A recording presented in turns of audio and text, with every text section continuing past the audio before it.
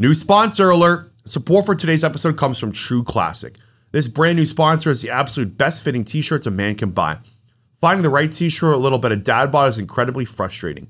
Most t-shirts are either way too tight on your gut or look way too big and boxy. You're not in high school anymore and it's time to upgrade. True Classic has already helped over 2 million men finally get a better fit for an affordable price. Our listeners get access to the best deal they can offer. For a limited time only, get 25% off using code DOINK at trueclassic.com. Not only are you finally getting a t-shirt designed for your male body, but the first thing you'll notice is how big and soft it is. Get ready to make a thrift shop run because you won't be able to go back to cheap materials once you try these. It's about time you learn how to dress yourself properly. Upgrade your wardrobe with True Classic. Get 25% off at trueclassic.com with code DOINK.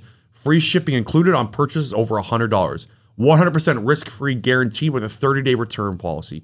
Stay classy with True Classic. Your dad bod better help. Thank you. Hey everyone, you know Brendan and Eric take football very seriously, but there's something we should be taking even more seriously, and that is your mental health. Some people think you should wait until things are unbearable to go to therapy, but that could not be further from the truth. With BetterHelp, you have access to over 20,000 licensed therapists. It's not crisis line, it's not self-help, it's professional therapy done securely online. One of the biggest advantages of BetterHelp is how quickly you can start talking to a licensed professional. If you have looked for a therapist in the area, it can even take weeks or even months just to find someone that you're comfortable talking to. With BetterHelp, it can take as little as 48 hours, and it is easy to change therapists if needed.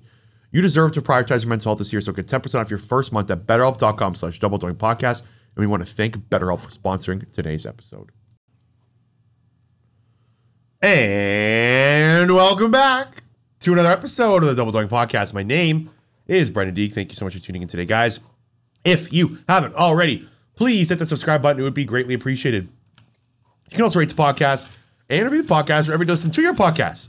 It would also be greatly appreciated. It's really awesome to see all these subscriber numbers going up. So greatly appreciate that. Keep hitting that subscribe button. It's awesome to see. We are concluding our division preview series. Thanks so much for hopping on the ride with us. It's been awesome. We are 7 through, 1 left to go. We're obviously saying the best for last, NFC East. Eric is with me. Eric, how we doing? Good, man. Good. We are 2 sleeps away. Last division preview. It's here. It's here. We're here. The football season is, again, 48 hours away from about now. The pregame show will be kicking off. You guys will be hearing this 1 day away. So it's full on football season. I've already got my anytime touchdowns locked in. Well, sort of locked in for Thursday night. I will not be able to do articles, so just a kind of an off note, I did tweet this out. If you're looking for my anytime touchdown picks this year, for the first 6 to 8 weeks, it will be done through Twitter. I will be tweeting them out 2 hours before each game, so 11 a.m. on Sundays, and then it will be for so 11 a.m. on Sundays, 2 hours before every primetime game, and then maybe articles for the score will be coming. We're still in talks with that. Got to get through my training and whatnot, but it looks like I'm going to be able to write pieces for them at a future date. But for now, it's just going to be on Twitter. Been doing it for 2 seasons. Looking forward for another 3rd year. Looking forward to cashing some winners. Again, I already think I know who I'm picking for Thursday. And I've already dove into Sunday. Eric, are you ready to go, NFC East? Let's do it. Okay, why don't I kick us off with the Washington football team. I am calling them the football team. I refuse to call them the Washington Commanders. That's what they're going to be known on the Double Doing podcast. I hate both names. Yeah. I actually like the football team more than the Commanders. Obviously. Yeah. But football team's bad. I hate the Commanders. I think it was an awful name. I can't believe they went that way. Anyways, this organization, many questionable decisions that this organization has done over the last 20 years. Anyways, Ron Rivera returns for his 3rd season as head coach. Warren, this guy's going to start winning some football games. He's going into crunch time here. He's 14-19 through 2 seasons. So 2 7-win seasons. Won the NFC East back in 2020. I don't know if you can remember. I forgot it when I was going to today. I forgot they won it at 7-9. Yeah, because of Doug Peterson. Because Doug Peterson benched Jalen Hurts and put Nate Sudfeld in. And I believe you had a future bet on the New York Giants winning the NFC East. I believe the listeners would, if you can remember that one. That was a very entertaining rant Warner had on the podcast after. Anyways, 14-9 through 2 seasons. It's time for Ron Rivera. He's got to start putting some wins on the board here. He could be on the hot seat after this year if he doesn't get a winning season. The Washington football team will be led by none other than Warner's boy Carson Wentz. They traded 2 third-round picks for him, Warner. He's now the starting quarterback in Washington. I have a question for you. Okay. I was going to use it with my Giants preview, but since we're starting with Washington, would you rather have for the 2022 season Carson Wentz or Daniel Jones as your quarterback? Carson Wentz. Okay. I disagree. Okay. Well, you hate Carson Wentz, so you would really rather have Daniel Jones and Carson Wentz as your quarterback for this season? I would. That's I insane. think that Daniel Jones has a ceiling. I think Carson Wentz is never going to get it done. Anyway, I think that's insane. You're insane. Anyways, Carson Wentz, starting quarterback for the Washington Commanders. They traded 2 third-round picks, or Washington football team. They traded 2 third-round picks. I've already started. 2 third-round picks for him this offseason. You could argue that it was too much. I probably can buy that. They probably gave way too much to trade for him. He is due $28 million this year, so they obviously got that contract back. Their offense, they added Jahan Dotson the first round this year. He's going to be slotting in as wide receiver number 2. Curtis Samuel is back healthy for them, so they signed him to a big free agency contract. Was it last year or 2 years ago? Last year. He wasn't able to get on the field much at all last year, so he be slotting as a third wide receiver. I think Terry McLaurin, Jahan Dotson, and Curtis Samuel is a pretty good wide receiver trio, right? That's above average in the NFL. And then Logan Thomas is a pretty good tight end. Like, Wentz has weapons to work with here. This is argued Carson Wentz's best weapon group that he's had since entering the NFL. You can argue maybe 2017, you had Alshon Jeffrey, Zach Ertz, Torrey Smith, the year the Eagles won the Super Bowl. But this is pretty darn good as well. Yeah, Jahan Dotson, a rookie. We'll see what we get from him. Ron Rivera in his past has proven he doesn't love playing rookies. Diami Brown was their third-round pick last year. He was supposed to have a part in that offense last year. He was invisible. He was disappointing last year.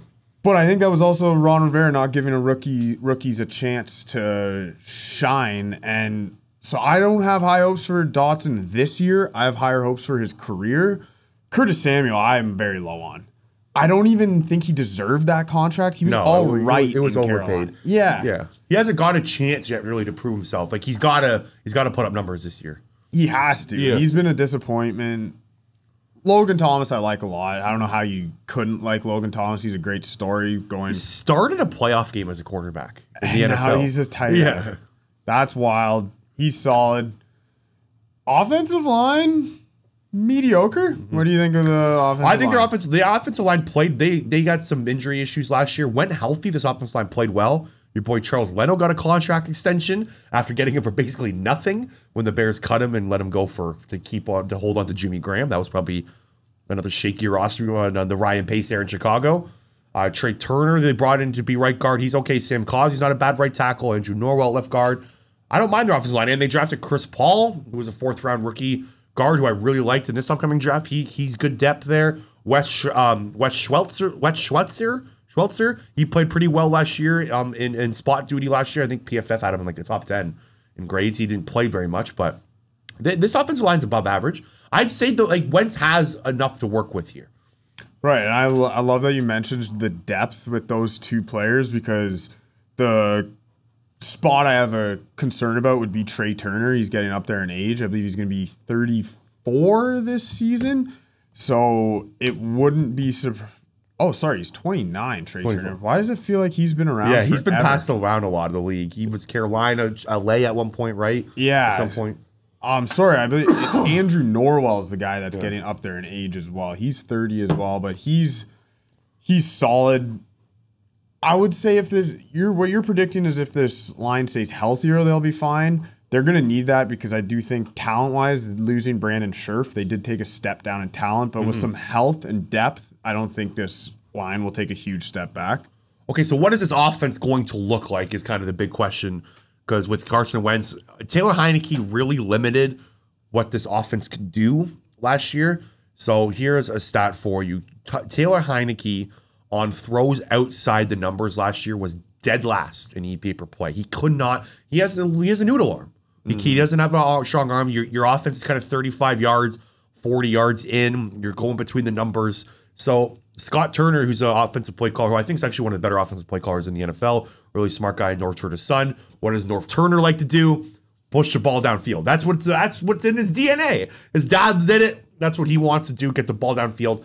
And look, as much as I think Carson Wentz's floor is, when Carson Wentz is your quarterback, the floor is low with dumb mistakes, just easy misses. He misses the layups. Like it was a thing in 2020s last year in Philly, even in 2019. Like the throws to the running backs are off. Like the 5-yard supposed to be layup throws, he's missing. Yeah, I forget. I had a stat too on Carson Wentz, and that must-win Week 17 game. He completed 1 pass in the first 20 minutes of football. We're gonna keep hammering that away, are we?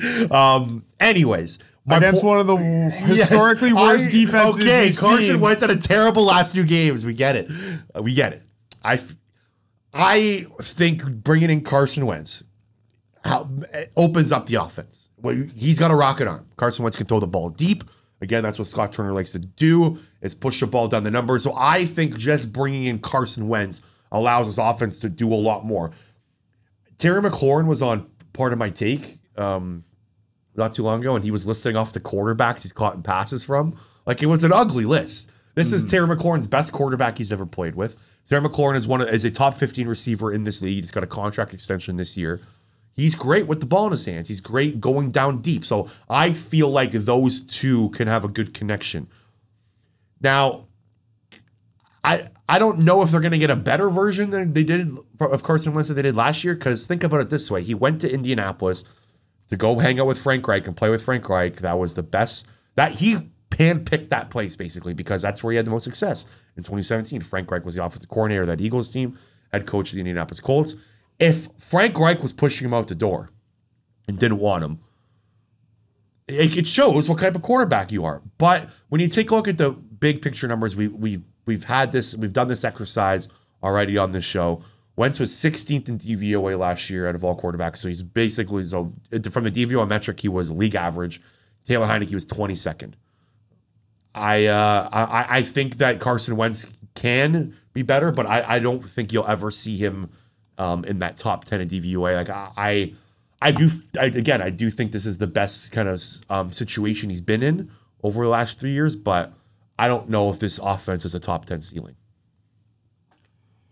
Yeah, I don't want to beat a dead horse here. I'm going to be low on any offense that is led by Carson Wentz. In theory, you're right. Him and Terry McLaurin should be a good combo.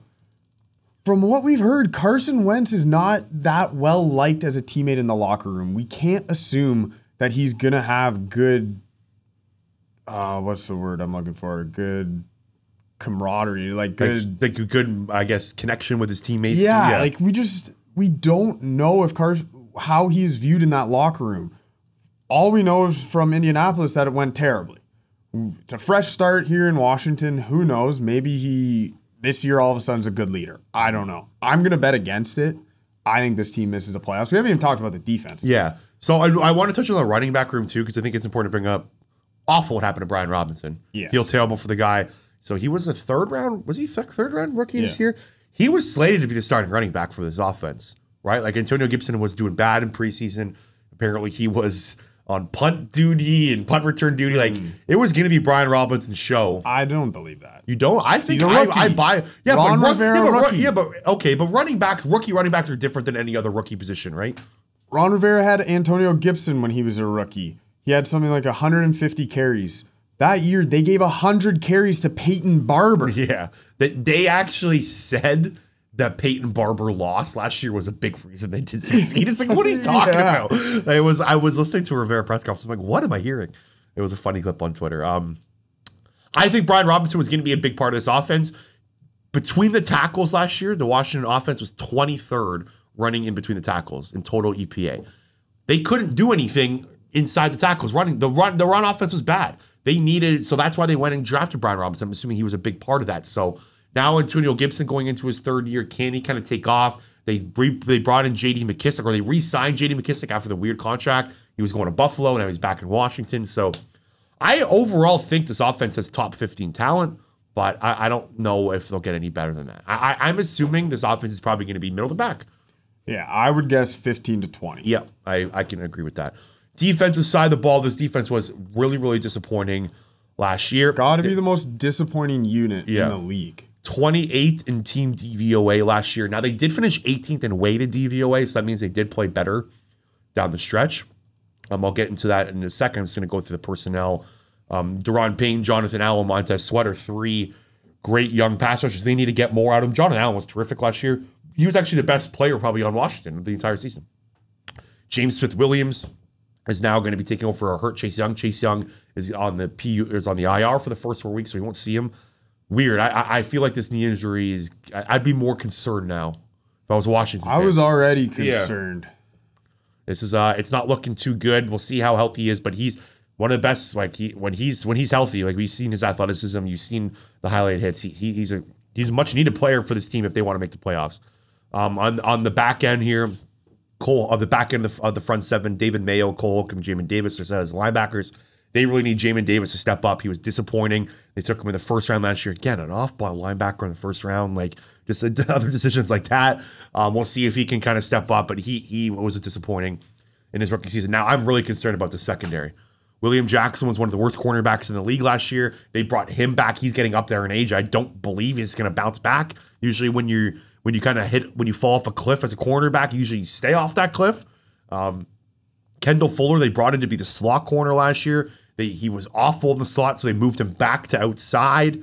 And then Bobby McCain and Cameron Curl, okay, it's mid of the pack safeties, but they're nothing special there. And then the depth at secondary, like if Kendall Fuller or William Jackson go down, you're throwing in second-year Canadian Benjamin St. Juste, Christian Holmes, Percy Butler, Derek Forrest. Like none of these back-end secondary guys are kind of going to do the job for you. So they're going to need to stay healthy in the secondary to even sniff like a mediocre defense.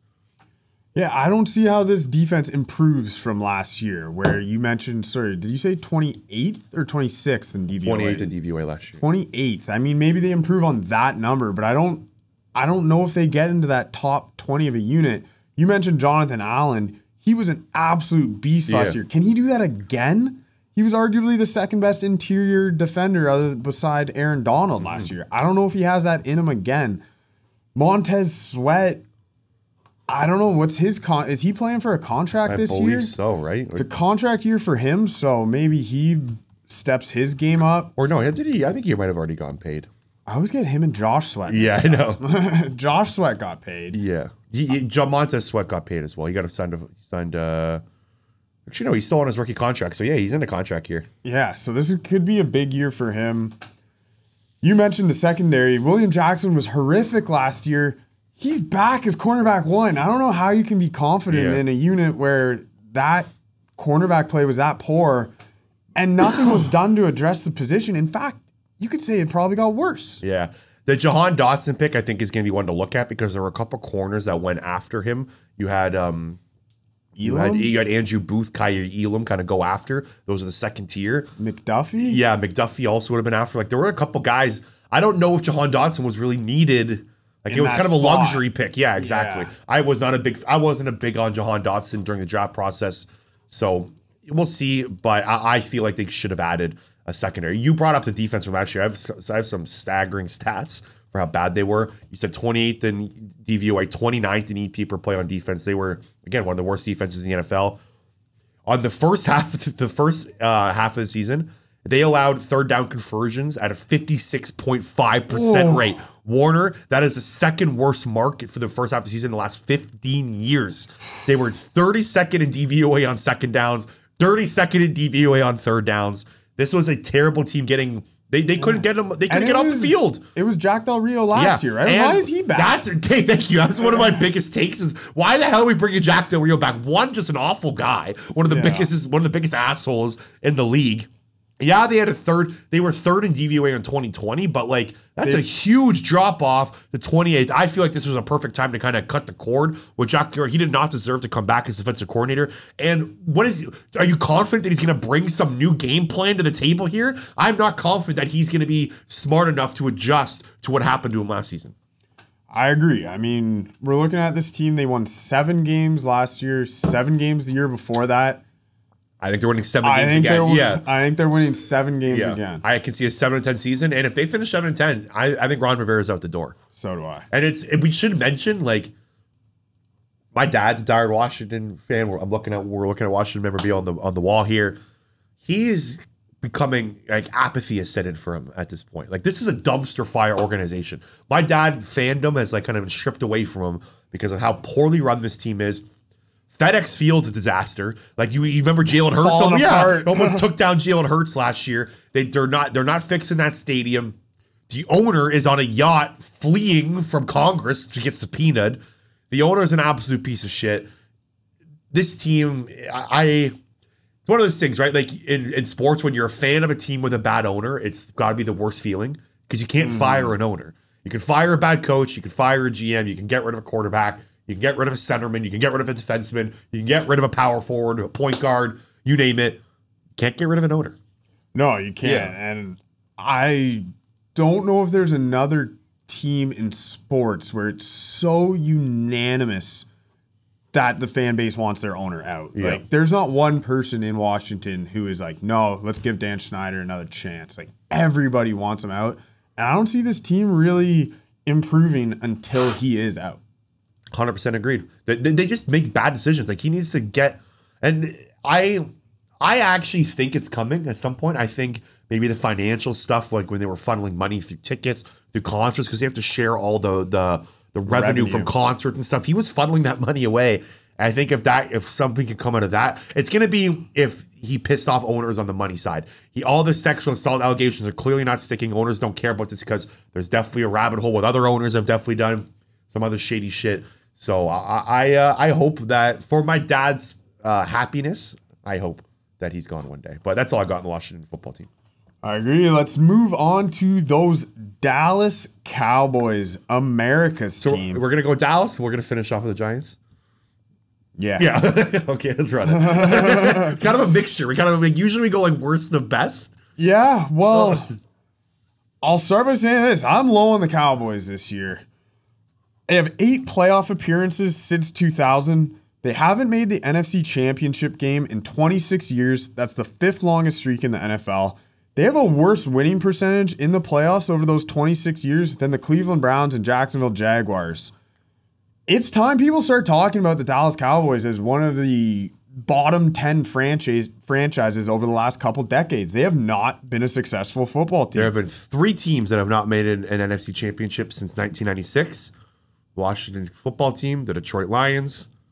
Houston Texans? No, in the NFC. Oh, in the NFC. Actually, they might be did the Texans make a championship game? I feel like they haven't yet. I don't know. Yeah. But the Lions, Cowboys, Washington are the only 3 teams that have not made an NFC Championship game since, what's that, almost 20 years now? Yeah. 25 years. So let's look at the offensive line. We know Hall of Famer Tyron Smith is already out. That's going to be a long-term injury. The other Hall of Famer, Zach Martin, is still there. He is an elite guard. He will be the unit's blue chipper. All of a sudden, he's really all they got. Gone is La'el Collins, who in 2020 was the number 1 right tackle. In 2021, he was the number 5 right tackle in the NFL, so that is a huge loss. I know you mentioned on the Bengals review, we didn't know how big of a deal that signing was. I think it is a big deal that the Cowboys are losing La'el Collins. He hasn't been really the same since his hip injury, but I think there's still talent there to be tapped into for Cincinnati. If he's the number 5 tackle, right tackle, the Bengals are going to be extremely excited. Tyler Smith, the rookie out of Tulsa, he was drafted in the 1st round. He was expected to be a tackle. They had him at right tackle to start. It wasn't working. Moved inside to guard. Tyron Smith got hurt, so now they moved him to the other side at left tackle. So he wasn't good enough to play right tackle. They had him at guard, but due to an early injury to Tyron Smith, now they're asking him to play left tackle. I don't know how that's going to work. Number 10 guard in the league last year, Connor Williams. He's moved on. He's replaced by Connor McGovern. Center is Tyler Biadasz. I'm not going to get this name right whatsoever. We're going to call him Tyler. He improved in year 2. He had a shaky rookie year. He's all right. But again, it's a drop-off from the Travis Frederick era in Dallas. And now the right tackle is slated to be Terrence Steele. He had a bad year last year. That's why they drafted Tyler Smith. I think that this is, without a doubt, the worst offensive line Dak Prescott will have in his entire career. And I don't even think it's comparable. It's not. This is definitely... the years of Dallas Cowboys having dominant offensive lines, basically since they kind of went on the Zach Martin draft, Tyron Smith, all those guys, it's not there anymore. It's long gone. Yeah. And I think there's a realistic scenario where this offensive line like falls off a cliff. Like The Tyron Smith injury is massive. massive. I think literally and figuratively. My kind of whole outlook on the Dallas Cowboys season changed when Tyron Smith went down. Like putting in Tyler Smith at left tackle, a rookie left tackle who was playing guard throughout the camp. Usually that doesn't work out. Yeah.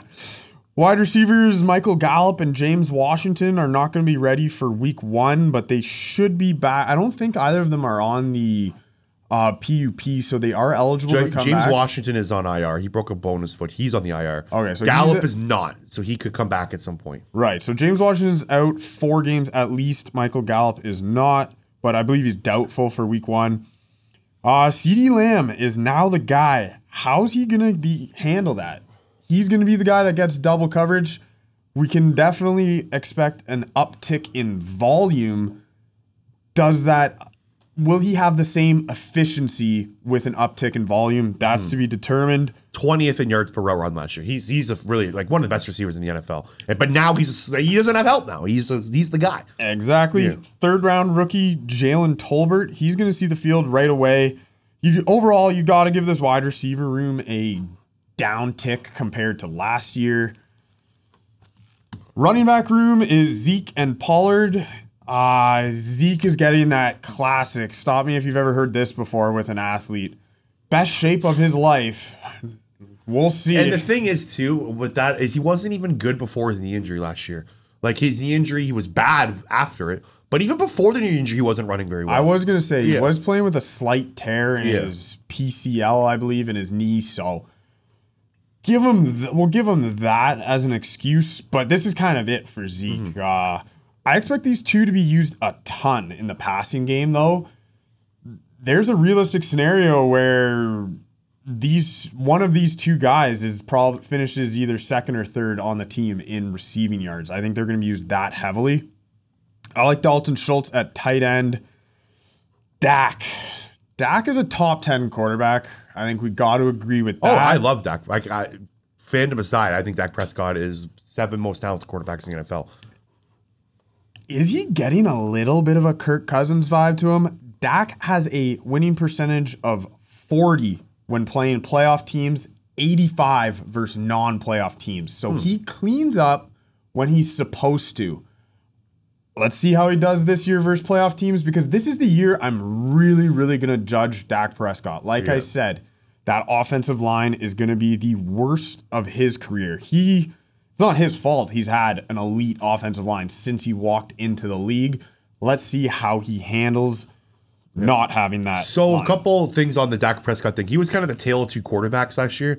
So weeks 1 to 8, he was 4th in EPA per play. He was great. Like he was one of the best quarterbacks in the league. He was almost like an MVP watch for the first 8 weeks. He was blitzed on 36% of the time from weeks 1 to 8. He was carving the blitz. Teams stopped blitzing. So from week 8 until from week 9 to 18, he was blitzed only 24% of the time, and he fell to 11th in EPA per play. So when teams are sitting back in too high shells and not giving him kind of the answers to the test, he struggled. Well, not struggled, but he was average. Yeah. And for how this offense is built this year, they can't have him be average. He needs to be at the 4th in EPA per play. He needs to be a top 7 quarterback. Yeah, I believe, or every quarterback, like I've mentioned, their EPA per play drops versus pressure. He was in the category of the Pat Mahomes, Josh Allen, Aaron Rodgers, and their EPA per play did drop very slightly when pressured. Yeah, so teams aren't stupid enough to start blitzing him again. Like they're not going to do that. Yeah, they've learned their lesson. Right. Let's look at this defense. They had 34 takeaways last year, most in the league. That is going to regress. There's no way they do that again. DeMarcus Lawrence, he remains elite. He's graded out a top 10 defensive end 5 straight seasons. Signed Dante Fowler Jr., Anthony Barr, and drafted Sam Williams, a defensive end, in the 2nd round. This is scaring me. Does this mean Micah Parsons is not going to be playing the edge? Why'd they bring in all these guys? No, I have a different read on this. So I think bringing in Anthony Barr allows him to be on the edge. Oh, Anthony Barr now has he's not as good of a coverage guy as he was earlier in his career. But now Anthony Barr is kind of a hand in the dirt guy. Yeah. I think they made that move for him to kind of go back to the standard will linebacker, and then Micah Parsons is going to be attacking. He has to attack. Yeah, you have to. You use players to your strengths. He should be a full-time pass rusher. He had this one. He had a 24% pass rush win rate versus tackles. Yeah. He was outrageous. He had 13 and a half sacks last year. He had over, I don't know the exact stat, but I think it was triple digits less pass rush snaps than TJ Watt did. Yeah. Right? His pass rush ability is off the charts, and there's a chance he takes a step up. I'm actually really I might be looking at Micah Parsons for Defensive Player of the Year this year. I think he's got that high of a ceiling this year. I like that idea. Yeah. I agree with the ceiling. Yeah. I'm just scared that they're going to use him more as a linebacker like he was in college. The player he was drafted to be in college is not the player he is now. Well, I think Dan Quinn's smart enough to. He should be rushing the passer 85% of the time. I agree. That's the hope. The middle of the offensive line is a little weak. We need a big step up from Canadian Neville Gallimore. I didn't know he was Canadian. Yeah, he's going to be a starter this year. He's been coming off the bench the last couple of years, but that interior of the line is, I'm worried about it. Let's look at the secondary. Trevon Diggs had 11 interceptions last year, and with that, PFF had him the number 80 cornerback. The interception statistic really, really changes how Trevon Diggs is perceived. If you look at him from a down-to-down player, he struggled last year. So hold on. Neville Gallimore is from Welland. Oh, yeah? Welland. So he grew up in Jamaica. Then he played football in Jamaica, I guess. And then he went to prep school, Canadian Prep Academy in Welland. Good stuff. Yeah, cool. I never knew that. I love finding random Canadians in the NFL. Same. I didn't know that St. Jude's guy he's from Quebec. Nice. He's a Montreal boy, I think. Yeah. Good stuff. The other cornerbacks, Anthony Brown, he ranked 40th, and Jordan Lewis ranked 67th. So I'm not high on this secondary at all, specifically the cornerbacks. I think I'll push back on that a little bit. I think they're pretty deep. Like Kelvin Joseph, Jordan Lewis, Anthony Brown, Trevon Diggs. I think it's a pretty good deep core. Malik Hooker and Javon Curse, probably it's below average, but I think the secondary is deeper. Like the Cowboys ran into a lot of secondary injury issues over the last few years, right? Like they were throwing out some random guys out there. I think it's a little deeper now. We'll see. Kelvin Joseph is still could potentially get some in off-field trouble. Like there's still something going on there, but I'll push back a little bit. I think their secondary should be okay. I disagree. I think that they're weak in that area. And just something I should mention of this whole roster, I'm worried about their depth. Mm-hmm. They're that classic Cowboy. They kind of are the Rams light. They pay premiums for certain positions. That's going to hurt your depth. And when guys like Tyron Smith are already out, you really see the trickle-down effect quickly. This team also doesn't have a kicker. Who's the kicker right now? No, like on their roster, they do not have a kicker. There's a kicker on the red. You're right. Like they don't have a kicker. I don't know how. It's 6 days away. Are they not signing a kicker? And it's bizarre. Very bizarre. Yeah. That's something. Yeah. I don't think that's not nothing. No, and we have a coach. You have a coach in Mike McCarthy who, my opinion, struggles to make decisions already. If he doesn't trust his kicker, what's going to happen there? If you don't trust your kicker, is he going to, when you do need him, how's he going to kick? I don't know. I just don't like the idea of having a game in 5-6 days and you don't even have a kicker on the roster. Yeah, you're right. That's a good point. Overall, I'm low on this team. I think the media hypes up America's team far too much. If you took away this Dallas Cowboys logo, just put a plain old logo on this team, I think most people would say this is a 500 team. I think that 10.5 wins as their win total is outrageous. I think them being favored to win the division is outrageous. Mm-hmm. We're both going to agree on your Birds at plus 145 to win the division. I'm all over that. I think that this team takes a step down. Okay, I want to zoom out a little bit and to do maybe a big picture outlook on the Dallas Cowboys offseason. Their offseason to me didn't make any sense. So you got rid of Amari Cooper to save $20 million. Okay, I can buy that in a vacuum. Like, Amari Cooper's not worth the $20 million. We'll get. They didn't get anything for him, which is another thing too. They only got a 5th round pick. Or a 5th. Yeah. So when you take a look at that way, okay, we're gonna take that $20 million and let's allocate it to maybe 2 or 3 receivers. They didn't do that. Yeah. Like they used that money to franchise tag Dalton Schultz, and they got James Washington, who was 113th out of 115 receivers in PFF last year. He's the guy and then you draft Jalen Tolbert. Like, that's what I don't understand. Like, you get rid of Amari Cooper, but you don't use the money that you saved to fund that position. And you could say the same thing about getting rid of the offensive line. Exactly, yeah. They have $20 million currently in cap space. This blows my mind. They are 29th in total cash spending in the entire league. Only the Bears and Falcons and Giants are spending less money than the Dallas Cowboys this year. You have a franchise quarterback on a contract. It's time to, I don't get it. I know they spent a lot of money over the last few seasons, and then maybe that's probably why maybe Jerry Jones is being a little cheap. But I don't really understand the process this year. They did not get better at position. I believe that cap space is probably also due because they tried to sign Randy Gregory. Randy Gregory bailed on them. So I'm assuming that has something to do with it. But you nailed it. You said it perfectly. This team over the last, since I even watched the Dallas Cowboys, even back to the Romo days, earlier than that, they're a top-heavy team. They like to sign their stars to big contracts. And when those stars don't hit, they're in trouble. And look at where the money's allocated this year. Tyron Smith and Ezekiel Elliott are making a ton of money. Those guys are not going to be producing on the football field this year. And usually what Dallas does too is they like to restructure these guys and save money to push money to future years. They did it with Dak Prescott this offseason. They didn't restructure Tyron Smith or Ezekiel Elliott. So that shows where their head's at. They think in their head, okay, they're probably gone after this year. So they're kind of being self-aware already and know that they're not going to be on this team in the future. So I didn't like their offseason plan. I felt like they left a lot of meat on the bones and to potentially help out Dak Prescott.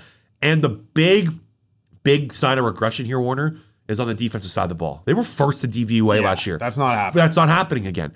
And they didn't get better, right? Like they brought in Anthony Barr. So that's it. Their year reminds me a little bit of the 2019 or 2018 Bears, where they had 35 takeaways. That doesn't happen year to year. It's not a sticky thing. Trevon Diggs is not having 11 interceptions this year. So they had 34 takeaways last year. They had 9 return touchdowns. Like, you're not going to get that type of production again. They were 12th in EPA per play on defense when they didn't force a turnover. So it's not like they were bad, but that's still, again, like, you're going to 12th. Like, you're going, I'm assuming, like, there's going to be a drop off from first. I still think this defense is going to be okay. Like, there's still some talent on here, but they're not first level talent, like a top defense. It's just, there's going to be regression on that side of the ball. They are banking on Dak Prescott to be a top 5 quarterback this year. That's it. That's the bet they made. Yeah, behind a worse offensive line. Yeah. I'm not going to buy it. Yeah. I'm selling on the Dallas Cowboys. I think they're a playoff team. I do think they should make the playoffs. Again, Dak Prescott's good enough to take them to the playoffs, but it feels like that they had a poor offseason. I feel like they could have done more to kind of help out Dak, but I do believe that they should still make the playoffs. And it's not out of the question for them to compete in the NFC East. Like, I don't think, I know the Eagles are getting a ton of hype here, but I do feel like the Dallas Cowboys are kind of being lost in this conversation. They still have the best quarterback in the division. So you always have to remember that. Okay, you got anything else in Dallas? No, that's it for me. All right. It's time. Let's talk about my Philadelphia Eagles. The Philadelphia Eagles are heading to the second year of Nick Sirianni. He is back. Jonathan Gannon is back. Jalen Hurts is back. Coach, quarterback, coordinator, all back for the Philadelphia Eagles this year. They had a really active offseason. They went and got a lot of players. Let's start on the offensive side of the ball. So offensive side, they're basically running it back on offense, but there's one big addition. They added A.J. Brown, 5th in yards per route run last year. In my opinion, a top 10 receiver in the NFL. I thought he was number 1 in yards per route run. He was 5th last year in yards per route run. According to Warren Sharp's stats, he was 5th. Okay, maybe it's EPA per play. I can't remember. Anyways, he's one of the best receivers in the NFL. I think he's severely underrated. I remember saying on this podcast, he's my favorite receiver to watch outside of Philadelphia. And he ended up being an Eagle. It all worked out. I love watching him play. Super exciting. He just brings such a different dynamic to this offense. But besides him, they have the same starting offense. They've got their offensive line, Jason Kelsey, Lane Johnson, Jordan Mailata are back. Isaac Seumalo is going to be back from injury. He slots in at guard. And yeah, this is a very similar team to last year, or similar offense to last year. And I think that matters. I think Jalen Hurts going into his second season as quarterback, having the same. This is the first time in Jalen Hurts' entire football career that he's had the same offensive play caller second straight season. So that means something to it, especially a young quarterback who needs to develop. So I do think that matters. What is this offense going to look like, Warner? I think is really important. So last year, the Eagles, we talked about it. Dak Prescott was kind of a tale of two teams last year, or tale of two quarterbacks. The Philadelphia Eagles offense was a tale of two teams. So weeks 1 to 8 last year, they were 17th in EPA per play. They were throwing the ball a lot. They were, I think, 6th in early first down throw rate. It wasn't working. They ran into the Raiders, and the Buccaneers kind of had their way with them. The Carolina Panthers defense kind of torched them as well, even though they won that game. But the offense was slow. It looked boring. There wasn't a lot of creativity to it. And then from week 8 to week 18, they were 7th in EPA per play on offense. They were a top 10 offense down the stretch. What they did is they ran the freaking football. I've never seen a team kind of just completely switch up their style of attack on one side of the ball than the Philadelphia Eagles did last year. Nick Sirianni completely flipped the switch. And I think that also is important for Eagles fans to kind of, the positive. One of the biggest things about football coaches, a lot of them are too stubborn to change their ways. Nick Sirianni completely switching that offense and flipping it upside down midway through the season, I think is a good sign for Eagles fans, a good sign for this franchise. And Nick Sirianni is willing to be adaptive. It's crazy that they were able to do that, Warren. Just completely run the football like that. And it was like the fans banging the table. Yeah. It was like that's what they wanted, and they got their way. Yeah, it was on the WIP callers. It worked. It's almost like the Eagles fans bullied them into running football. And hey, it completely worked out. So they were 4th in EPA per rush as well during that stretch. They led the league in rushing yards. They were during the entire season, they were 2nd EPA per rush, or 3rd, in EPA per rush, only behind the Indianapolis Colts and Seattle Seahawks. Seahawks surprisingly had a really good run game last year, but this was a really efficient running team. I do think they have to stick with that. I do think they should be a run-first offense still. Jalen Hurts in the run game just provides so much ability to you. You having to watch out for Hurts as a runner, it means the world to running backs. It opens up the holes. Jalen Hurts was behind only Josh Allen. He was the 2nd most efficient runner in the NFL last year. He was awesome running football, 10 touchdowns. He was great. I think you still have to utilize that part of your offense. But I do think you have to pass a little bit more. They were 28th on early down runs after week 8, and it worked. But I do think you have to kind of switch that up, maybe get a little more aggressive early. Bringing in A.J. Brown allows you to kind of hit those middle-of-the-field style plays, get the ball in his hands, get those easy lips for Hurts. And that matters because, Warren, that kind of blew my mind. Jalen Hurts only threw 10% of his throws between the numbers last year. Yeah. No other quarterback was below 16%. So it was it was an outlier. He couldn't do it. Yeah, no, he really. There's a few things about Hurts I kind of have questions about. That would be one of them. The other one, this offensive line last year was ranked 3rd in pass block win rate. They gave up the 20th most pressures. That was more on Hurts. It wasn't the O-line. For an athletic guy, you normally don't see this, but he has poor pocket presence. Yep. For an athletic guy, he kind of runs himself into trouble sometimes, or runs. He takes off to his right a lot. That exactly. He was getting better during the season, but it's almost like after his first read, he was taking off. It was his problem in Alabama too. It's a habit that he needs to fix. I'm assuming they nailed that down this offseason. And he needs to trust this offensive line because, in my opinion, it's a top 5 unit in the league. Yep. Maybe top 3. I think they have the 2nd best offensive line behind the Chiefs. Yeah, Browns are up there. Yeah. Either way, it's a top 5 unit, and he needs to trust them. I like the depth on the offensive line as well. That's Cam Jurgens, Andre Dillard will be back after, I think he's 4 weeks. He was put on IR today. Yeah, I'm guessing probably you're looking at more like 6 weeks, but that's a problem actually out the gate is Raven Clark and Josh Shields, their backup left tackle. They need Jordan Mailata and Lane Johnson to stay healthy. Especially in the beginning of the season. Does. Yeah, exactly. No, you're right. Everyone's gonna have offensive line issues if you do get hurt. But the Eagles are like you said, they're really deep. Sua Pettis started games from Jack Driscoll, started games from Cam Jurgens as well. Like they have guys, like they have a solid 8. Like their backup offensive line in preseason was like Andre Dillard, Cam Jurgens, Jack Driscoll, Sua Pettis. Like those 4 guys can start in the league. I agree. Yeah. I think that's mostly it on offense. I'm really curious. My biggest question on offense is, of course, Jalen Hurts. Like I am not 100% sold on him yet. I think I said this take at the beginning, kind of like I think it was end of June. We were starting to kind of dive into the season. I think there's a 50-50 chance that he's a starting quarterback next year. Like I think it's that up in the air. I don't know what to expect from him. I think there's a few outcomes here.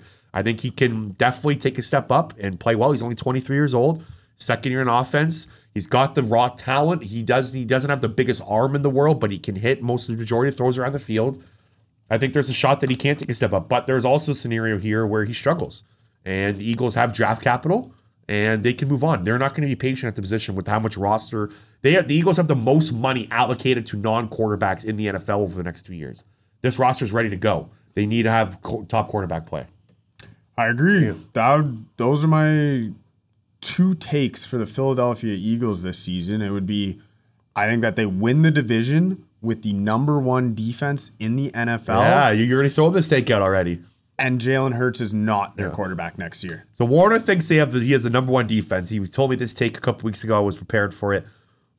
Don't know about that, but we'll dive into the defense and what they did. They changed a lot on the defensive side of the ball this year. Remember throughout this analysis of the defense that they play the easiest schedule of opposing quarterbacks in the NFL.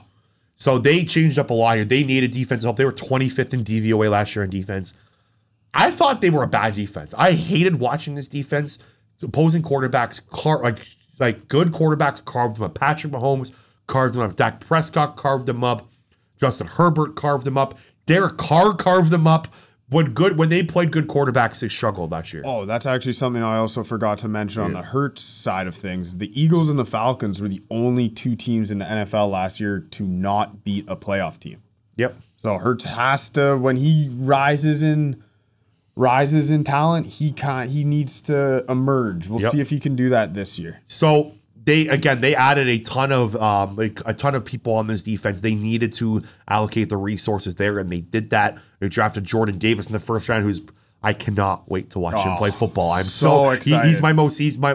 I can't wait for Sunday to watch Jordan Davis. We've never seen a man this big, that athletic in the NFL. He's one of one. This is going to be the first time we'll ever see a guy like this in the NFL. Added him on the interior of the defensive line. They signed Kaiser White in free agency, who was I think he's 6th in total tackles last year. I know tackles isn't a main stat, but he provides linebacker play. The Eagles have, it's been an absolute dumpster fire of a mess at linebacker for the Eagles over the last pretty much 10, 15 years. So they have talent here now. You got Kaiser White, Jacoby Dean in the 3rd round looks like a potential steal here. I heard he was having a rough camp. He was not getting a ton of. It's hard with linebackers in camp. It's one of the one position that you can't really dictate. But during the preseason games, PFF, I think he had a 3rd best run grade throughout preseason and of all linebackers. Like he was playing well, but during training camp practices, there wasn't a lot of buzz. But he's not going to start right out the gate. TJ Edwards and Kaiser White are going to start, and I believe that's the right way to go. Where you kind of let Jacoby Dean kind of mix in. I'm assuming Dean will have his packages in, but Kaiser White, T.J. Edwards, that's a good linebacker group. T.J. Edwards was great last year. Really good season. To last year, it's off the charts. T.J. Edwards is a guy that they're loving in the building right now. I think like they were asking, who do you think takes the biggest step up from this year? A bunch of people said T.J. Edwards on the roster. They really look for. Is he green dot? Yeah, he'll be calling the plays for sure. He's a good player. He had a great season last year too. I think I'm really looking forward to see undrafted free agents who love these kind of stories. And then the big addition on defense was signing Hassan Reddick. Hassan Reddick, I think, opens up a lot for what they can do. He had, I can't remember how many sacks he had last year, 12 and a half, I believe. He has, Hassan Reddick over the last 2 years is the 5th most sacks in the league. Only behind like Myles Garrett, TJ Watt, who's the guy from Cincinnati? Hendrickson? Yeah, Hendrickson's one, and there's one more, I think, ahead of him. But Hassan Reddick has been under the radar good over the last 2 seasons, and he's a Philly guy, too, born and raised in Philly, so it's great to get him. Yeah, coming home. I think great signing, and they got him for pretty cheap, too. You talked about that you hope they rush Micah Parsons a lot. I'm worried about Jonathan Gannon not using Hassan Reddick as a pass rusher. That's one of my big worries, and I'll talk about kind of a bigger picture with Gannon in a bit. And then more additions on the defense. They signed James Bradbury this offseason to a one-year deal. The Giants just literally gave the Eagles James Bradbury for nothing. I can't believe there wasn't more of a market when James Bradbury became available. You know how I feel about Bradbury. Yeah. He's my guy. I think Bradbury and Slay form the best cornerback duo in the NFL. Yeah, they are older, so that is something to watch out for. The Darius Slay's 31, James Bradbury's 29, so injury issues could be a thing there. But Darius Slay was freaking awesome last year. 4th PFF grade. He was balled out. Loved watching him play. He was so exciting. He had 3 touchdowns as well. He was great. And then you're not as big on this trade as I was, as me. I love the C.J. Gardner-Johnson trade for the Eagles late in the season. I think bringing in C.J. Gardner-Johnson just opens up so much what you can do. The Eagles don't have a guy that can step down and play man-to-man on 3rd down. C.J. Gardner-Johnson can do that. He can play all over the field for you. I don't know what I'm really curious to see how his role looks like to kind of start the season. Because, again, he was only got here 2 weeks before the season starts. So we'll see how much integrated he can get, on the defensive side on the field. But I think it could be one of those trades where you look back like in week 18 or in the playoffs and be like, whoa, like we just got this guy for basically nothing right before the season. A 24-year-old corner who he had a rough start last year, but he was awesome down the stretch for the Saints. I think he opens up so many doors. And you have anything to add on to that? I just really want. Yeah. I don't know how they're going to use him. Yeah. Like he played last year 9 snaps at free safety. Yeah. He's like the whole. Oh, we got a safety. I was like, did you get a safety? But he played safety at college. Like I think the safety role is kind of up in the air now in the league too, right? Like a lot of these guys play in the box. You're going man to man on guys. Like he played 477 snaps in the slot. Yeah, that's where he played about. I'd say 80% of his snaps were in the slot. I'm assuming he's going to be up on tight ends a lot of the year. Like that's where they're going to want him over the field. Like they didn't have a guy. Vontae Maddox is undersized. He's a great slot corner, but he's limited on who he can cover. Like he can't really cover tight ends. So I do think that he just opens up a big can of worms for this team. And just kind of the big picture look on this defense. I may sound crazy here, but I think Jonathan Gannon is the biggest worry for this team this year. Again, the defense was vanilla last year. It was bad. They were not a good defense. Jonathan Gannon is supposed to be this smart mind and is supposed to be able to unlock this new 2 high shell defense. The Eagles played the most snaps in the NFL last year with 6 men in the box. That's where they want to live. They want to live in this new Vic Fangio world. Well, I don't mind that when you have Jordan Davis, Fletcher Cox, and Hargraves. So, Jordan Davis I think is huge. I think this is like Gannon was probably so pumped to get him because the Eagles were not a good run defense last year. Teams were able to attack them on the run. Like that Kansas City Chiefs game, man, like they ran all over them. Like it wasn't just Mahomes. Like the Chiefs were running all over them. So to bring in Jordan Davis there, that opens up the box for you, like or it closes down the box for you. Sorry, like putting him in there, you can play with 6-man boxes and light boxes. So I think he's really important. And again, C.J. Gardner-Johnson is important for these style of defenses. But it's time for Gannon to put up or shut up. Like he was getting head coaching interviews last year. I didn't see why. I was not big. His defenses weren't very creative at all last year. You got your guys now. Howie Roseman gave you everything you could possibly want. It's time to see this creative defensive mind that everyone thinks you are. And I'm betting on it. Yeah. I'm buying stock. Like I said, easiest schedule of opposing quarterbacks. They have the 2nd easiest schedule overall, the Eagles. I'm buying Eagles stock this year. I'm going to bet on them to win the division at plus 145. That's one of my favorite bets of the year. Like I said, I don't know if I'm going to be confident in them in the playoffs because of Jalen Hurts, but he's got 17 games to change my opinion on him. So overall, I look on the Eagles. I do think they are going to win the NFC East. I think they have the best roster in the NFC East. Let me fill this your way. I think the Eagles, quarterback aside, have a top 5 roster in the NFL. If you don't take the quarterback out of it, everything else around them, I think they have a top 5 roster in the NFL. I can agree with that. You know I'm a trenches guy. Yeah. You don't have to if your argument includes trenches, I'm gonna side with that team. And the Eagles are really deep on both sides of the ball on offense and defense in the trenches. Like you said, their schedule is very easy. The Eagles have a lot going for them right now. Yeah. Like I know I don't want to be the guy to drink the Kool-Aid, like pouring the Kool-Aid down my throat here, but I'm kind of buying it. Like I hate how confident I am going into the season, but man, just look around the roster, adding James Bradbury, Son Reddick, CJ Gardner-Johnson, Jordan Davis on defense, dropping in a top 10 receiver in the NFL to an offense that was already seventh most efficient offense over the last 10 weeks. Like Jalen Hurts doesn't have to be some crazy game changer here. They just need little increments of improvement from Jalen Hurts. I think the Eagles are going to go 12-5 this year and win the NFC East. That's my prediction. I'm right there with you, so I'm drinking that Kool-Aid as well. All right. New York Football Giants. I love how we have the Giants finishing up our division previews. I was going to say, it's it. finished.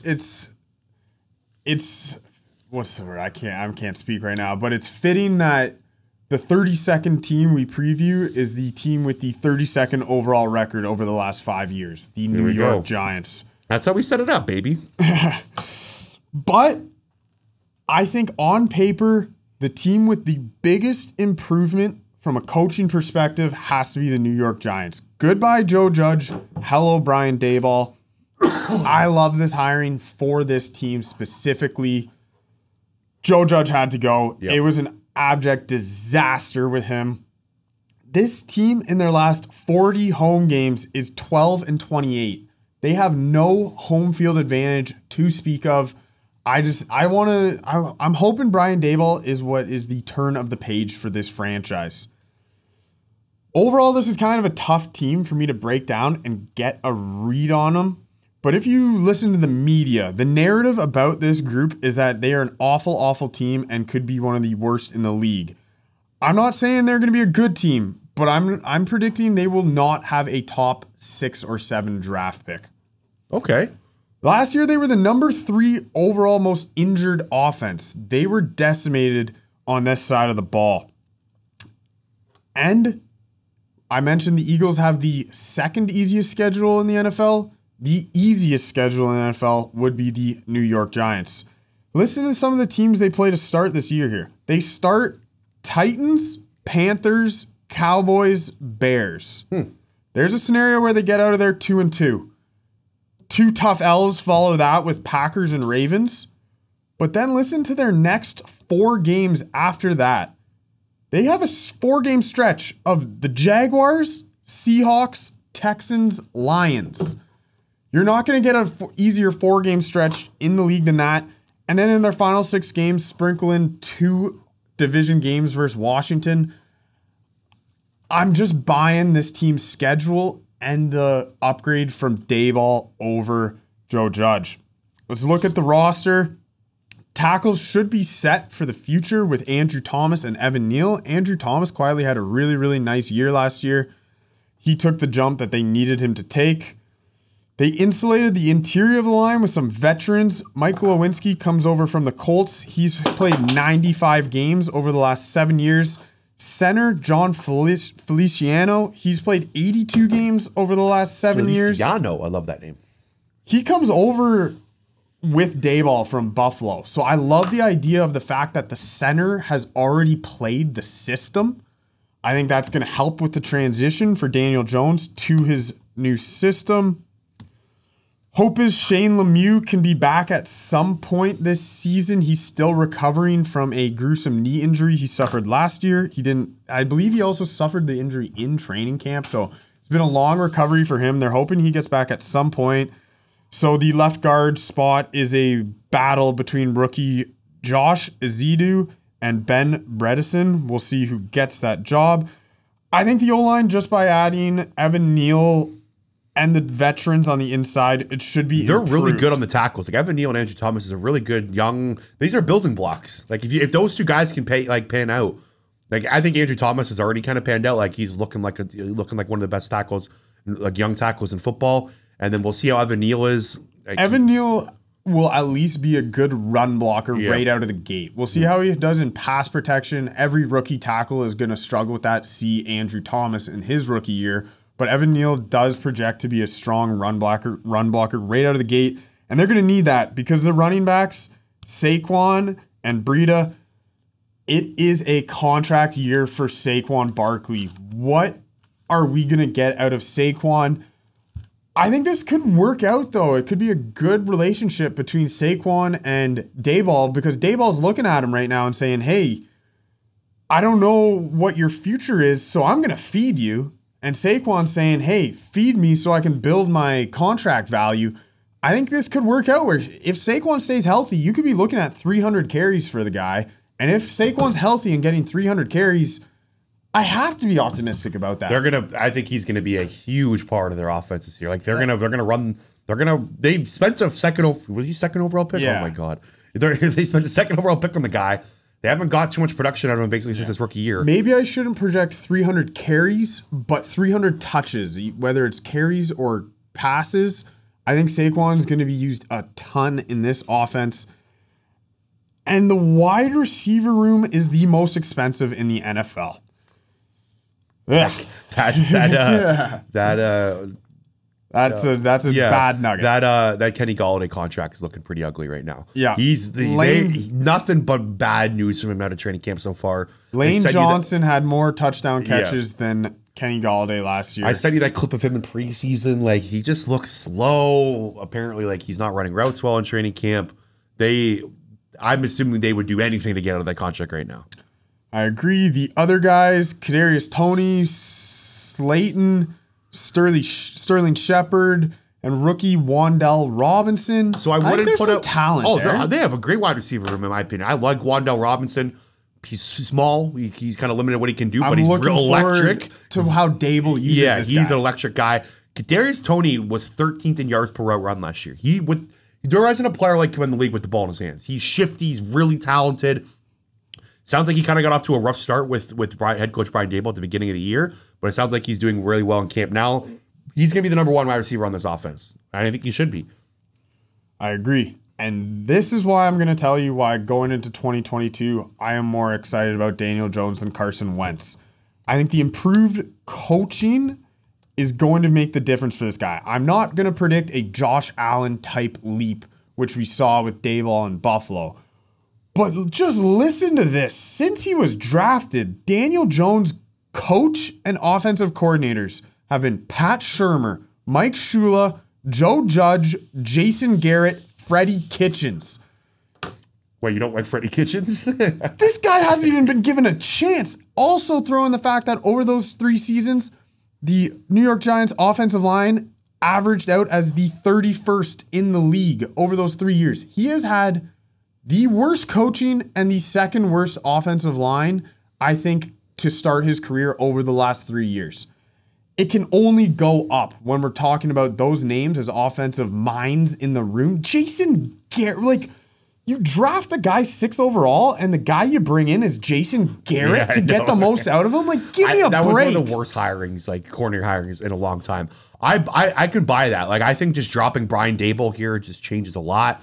He's going to have a huge say in this offense. Really, his offense in Buffalo is awesome. It's exciting, creative. We'll see if he can kind of bring that to Jones. I don't think Daniel Jones is the future. I think I've seen enough of Daniel Jones to know what he is. I don't think they're going to expect some big uptick in production, but I do think he's going to be just fine. But I'm assuming they're looking for another starting quarterback after the season. Yeah, we'll see how it goes. Looking at the defensive side of the ball, new defensive coordinator, Wink Martingale. So we know what that means. Blitz, blitz, blitz. Yep. Highest blitz rate over the last 4 seasons in Baltimore. And I'm a little bit worried about this scheme with their corners. Adoree Jackson is good when healthy, but he's missed 22 games over the last 3 years. James Bradbury and Logan Ryan walked out the door. Aaron Robinson was a rookie last year. He only played 40% of the snaps. He played pretty well, to be honest, but that 40% number is going to take a huge jump. How does he handle that in his second season? Darnay Holmes, Cordero Flott are in a battle for the slot. I'm not too high on that. I'm high on Xavier McKinney as a safety, though. I think he has a chance to take a step. Right now, I would label him a star. He has a chance to take the step to superstar status in his second or is this third year? I think it's his third year. He was hurt his first year. Right. So this is his second year on the field, but third year since being drafted. Change in scheme hopefully helps the defensive line. Azeez Ojulari, Dexter Lawrence, Leonard Williams, and the 5th overall pick, Kayvon Thibodeau, on paper have serious potential.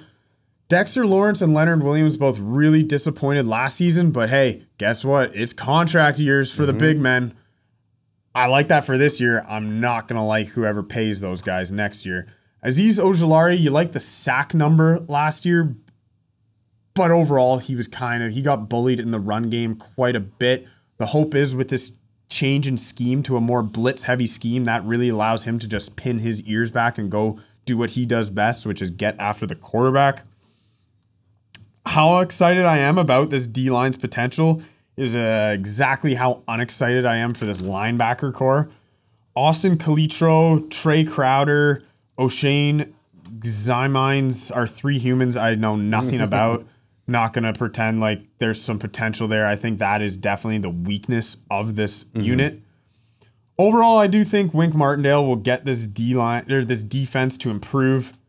The easiest schedule overall will help this scheme because like we mentioned it with Dak Prescott. When you're blitzing good quarterbacks, that's dangerous. When you're blitzing bad quarterbacks, it tends to work. If you look at their schedule, they play more bad quarterbacks than good quarterbacks. So I think that this scheme is going to result in an uptick for the Giants.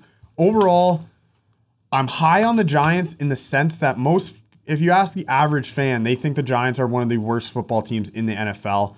I'm not there with them. I think they're in that Washington Commanders bucket, 7-win team. Yeah, again, going back to just dropping Brian Daboll on this team, I think just brings some sort of normalness to an organization, right? Like, and bringing in the Joe Shane, their GM, I think just bringing in Buffalo guys was a good decision by ownership. Yeah, and I didn't really take in the schedule. Like, you're right, the schedule, like they have a stretch of Jacksonville, Seattle, Houston, Detroit, like in a 4-game stretch. Like there's wins here to be had. Yeah, I think I might be a tad lower, 6 or 7, but there's a scenario here where this offense, there's always one offense that kind of comes out of nowhere and catches people by surprise. This Giants offense could be that. Like, there's enough talent here for that to work in with Brian Daboll's creativity. So there is a scenario here where they could definitely win 9-10 games and be one of the surprising team. Yeah. I don't know how good likely that scenario is, but I guess what I would say, my prediction for the New York Giants is that in week 12, week 13, they're playing meaningful football games. Yeah, I could definitely see that. Yeah, I don't really have much else on the Giants. They're punting. They're from the books, from the money side, they're punting this season. They're 31st in cash spending this year. They don't like they're kind of what you said that Ryan Poles, the new Bears GM, had to clean up the mess that Ryan Pace made. Joe Shane has to clean up the mess that Dave Gettleman made. So it's going to take a little bit of time. All right. Division Preview Series is over. That was a lot of fun. Loved the series. If you haven't already, please go back and check out older episodes. Really cool episode coming on Thursday. Ariel Helwani is joining the show again, second time on.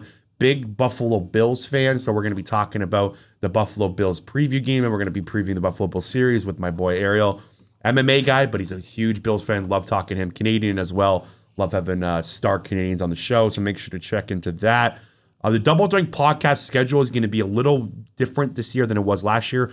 Probably looking at 2 to 3 episodes a week just with my new job. It's going to be difficult to kind of punch out a lot of episodes. Warner's going to be having a gambling show every Friday. So we're going to get those degenerates out there. You're going to get your gambling fix in for you. Probably looking at one preview or one like kind of recap episode and one in the middle. So probably 2 to 3 episodes a week. Still going to be bringing great content. Thank you so much for listening all offseason.